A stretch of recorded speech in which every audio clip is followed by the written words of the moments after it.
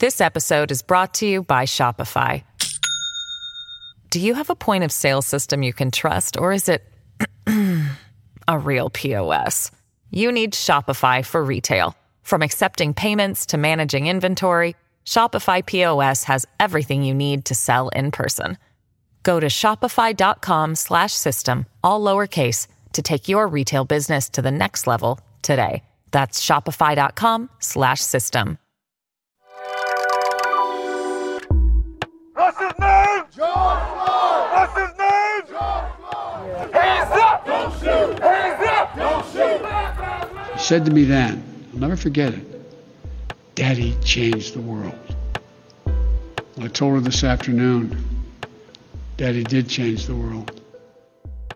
It's been 566 days since George Floyd was murdered by a former Minneapolis police officer. His death, along with the deaths of Breonna Taylor, Ahmaud Arbery, and others, spurred millions of people from France to Australia to Mexico and beyond to protest all over the world in support of Black lives. Welcome to Hard Truths. I'm Niala Boodhoo.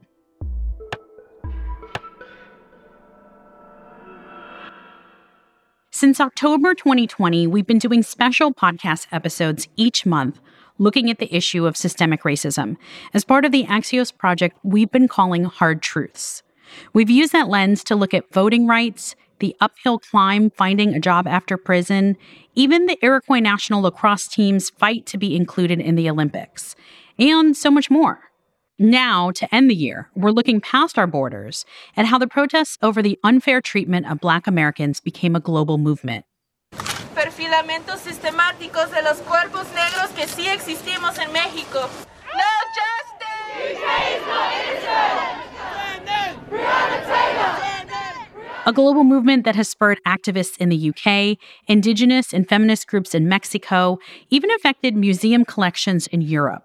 Today, we'll hear how calls for change have reverberated widely and ask whether anything has tangibly changed as a result. Black lives have always mattered. We have always been important.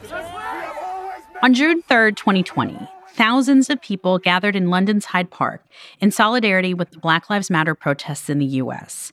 In the weeks and months following George Floyd's murder, UK protests for Black lives became the largest in the world outside the U.S.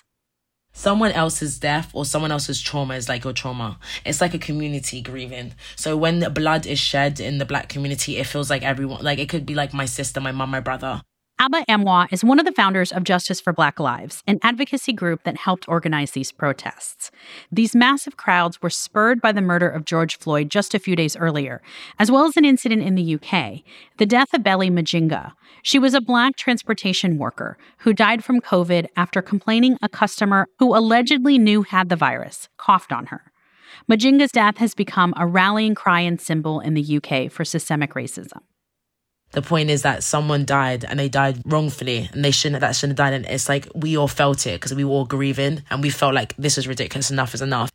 These protests brought conversations about the Black experience in the UK to the entire country. Abba says this is the first time in her lifetime people are finally starting to talk about it and ask questions, but that's also taken a toll. It's difficult because all this is reliving trauma of some sense, because whilst people want to talk about it and have the conversations, the questions fall on Black people. And then we have to sit there and listen and speak about the trauma. She's also worried about a bill being debated by the British government that would give the police more power to crack down on protesters. Many experts and human rights groups have come out against the bill, saying it would largely hurt people of color who are already policed at higher rates. So now if I want to protest against the police, I have to ask the police or the government to protest. And that's why I'm saying it's like we're going backwards. Alba's now studying to get her master's in public policy, largely inspired by her experience with the protests of last summer. But I asked her if she feels like the protests have inspired actual change.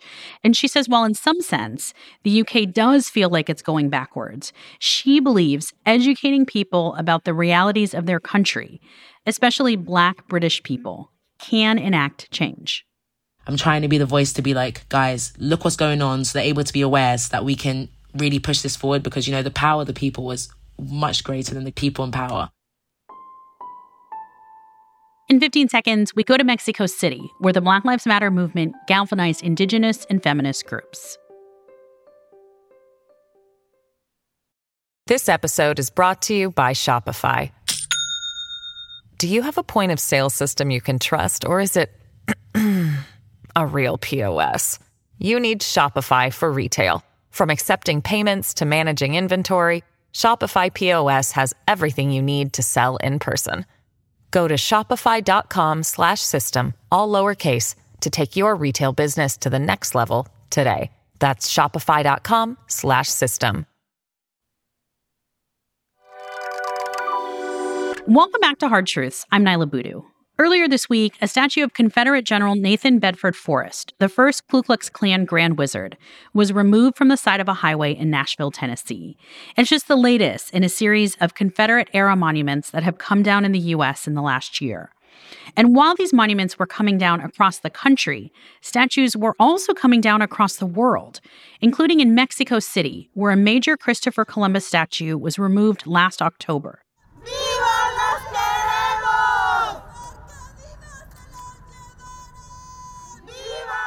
The statue initially was painted over with graffiti by feminist groups who were protesting violence against women in Mexico and demanding action from the government. The graffiti couldn't be fixed, so the statue was removed. And a year later, this October, Mexico City's mayor announced she would be replacing it with a statue of a young indigenous woman who lived 550 years ago. Es el gran reconocimiento a los 500 años de resistencia a las mujeres indígenas de nuestro país. That's Mayor Claudia Sheinbaum saying it's a recognition of the 500 years of strength of the indigenous women of Mexico. For many, it's a symbol of two overlapping movements in Mexico, a growing feminist movement and the indigenous community, who've been fighting for a voice for decades. Like the UK, in Mexico, these two groups have been inspired by American Black Lives Matter protests and conversations in the US over the racist legacy of colonialism. That's according to Professor Alice Crozier of the College of Mexico's Center for Sociological Research. There was actually fairly little talk about these subjects until quite recently, at least on the broader level.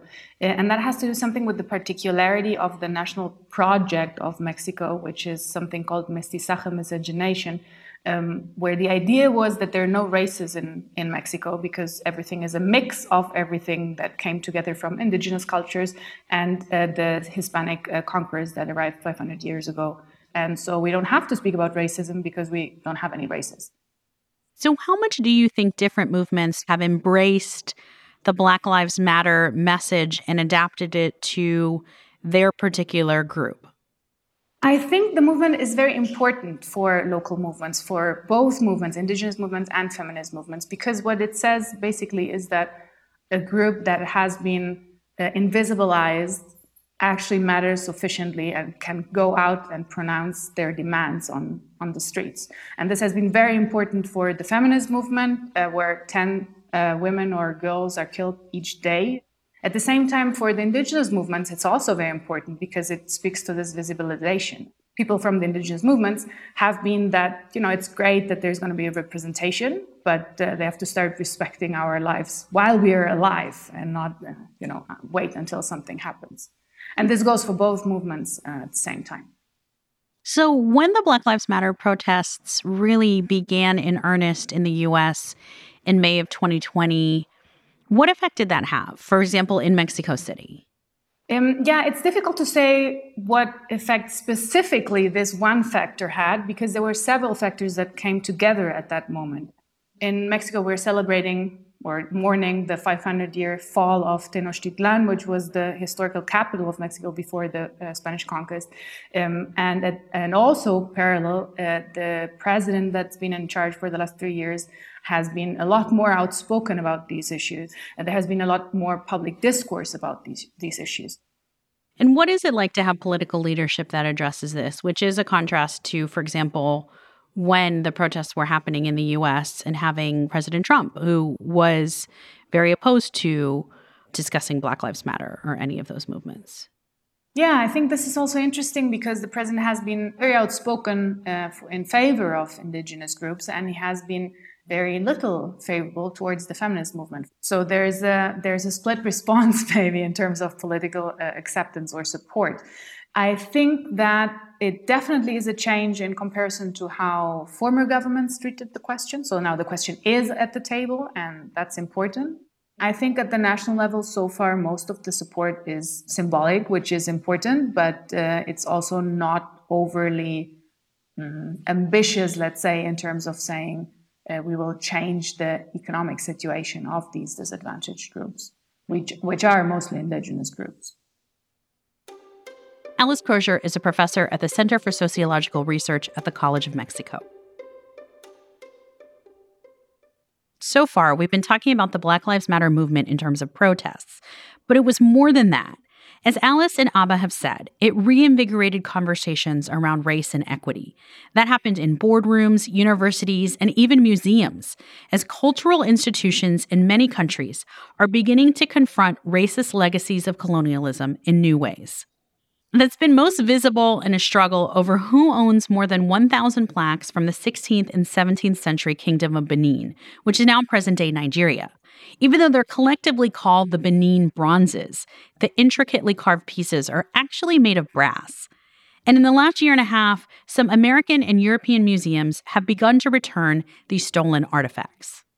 Curators within German museums and scholars and activists made the determination that although Germany bought the Benin bronzes in its national collections in the open market, they recognized the original circumstance of their looting from Benin and made the decision that it was wrong. What happened in 1897 ought not to have happened. Chika Okeke Ogolo is the director of the African Studies program at Princeton University, where he also teaches in the Department of Art and Archaeology. I asked him to tell us a story of how these statues ended up in these Western museums. In January of 1897, British soldiers invaded the then Kingdom of Benin. Part of the decision that was made in England was that for them to embark on this military operation, it had to be accounted for. And one of the reasons that the proponents of war had made is that, well, they had treasures in the palace that, if recovered, could be sold off to pay for the cost of the military invasion. So this was what led to the looting of thousands of bronzes and ivory objects and invaluable artifacts that had been in the palace for hundreds of years. Today, they are found in major museums around the world, including the Metropolitan Museum in New York, the Field Museum in Chicago, and several other major museums in Europe. How much of an effect did the Black Lives Matter protests and all of these conversations have on Germany, and now maybe put more pressure on other countries to do the same? Well, it was tremendous. It became a nodal point, really, when the Black Lives Matter spread across the world. Issues that had been related to colonization, cultural colonization, became hot topics again. And that's precisely what has happened with restitution, that it's the same young people who were championing the Black Lives Matter movement that are also putting pressure on their own institutions to pay attention to the rather long-standing issues about restitution of cultural objects. What role would you like to see museums playing in this moment? At the University of Michigan, they have recently organized this exhibition called I Wish You Were Here, whereby they have researched objects in their collection that they believe were looted and use that as a basis for thinking about the cultural lives of these objects with the intention, if at the end of their research they determine that these objects were indeed looted, they are more than willing to return them. to their claimants. And so this is the kind of research that I would like to see museums begin to do, rather than the knee-jerk response of, well, if we start on this road, then we'll lose everything. Chika Okeke-Ogolo is the Director of African Studies at Princeton University. He's also a professor of art and archaeology. All over the world, countries are still struggling to reckon with systemic racism. Here in the U.S., police reform plans have fizzled, and federal voting rights bills have stalled. But many see signs of hope in the conviction of the former officer who killed George Floyd and the 3 men who killed Ahmaud Arbery. Statues of Confederate and colonial figures have been toppled, and sports teams have been renamed. And perhaps the most tangible change is that all of us are talking about these issues even more, including us at Axios today. Thank you for going on this journey with us over the past year as we've explored these hard truths. Thanks also for listening and for the feedback you've sent about this project. You can find the entire Hard Truth series, along with more stories on systemic racism in the U.S., at our website, Axios.com. And as always, we want to keep hearing from you. You can email us at podcasts@Axios.com, or you can find me on Twitter at Naila Boodoo. Axios Today is brought to you by Axios and Pushkin Industries. This episode was produced by Nuria Marquez Martinez and edited by Alexandra Botti. Alex Sugiyara is our sound engineer. Special thanks to our editor-in-chief, Sarah Kehalani-Gu, and executive producer, Julia Redpath.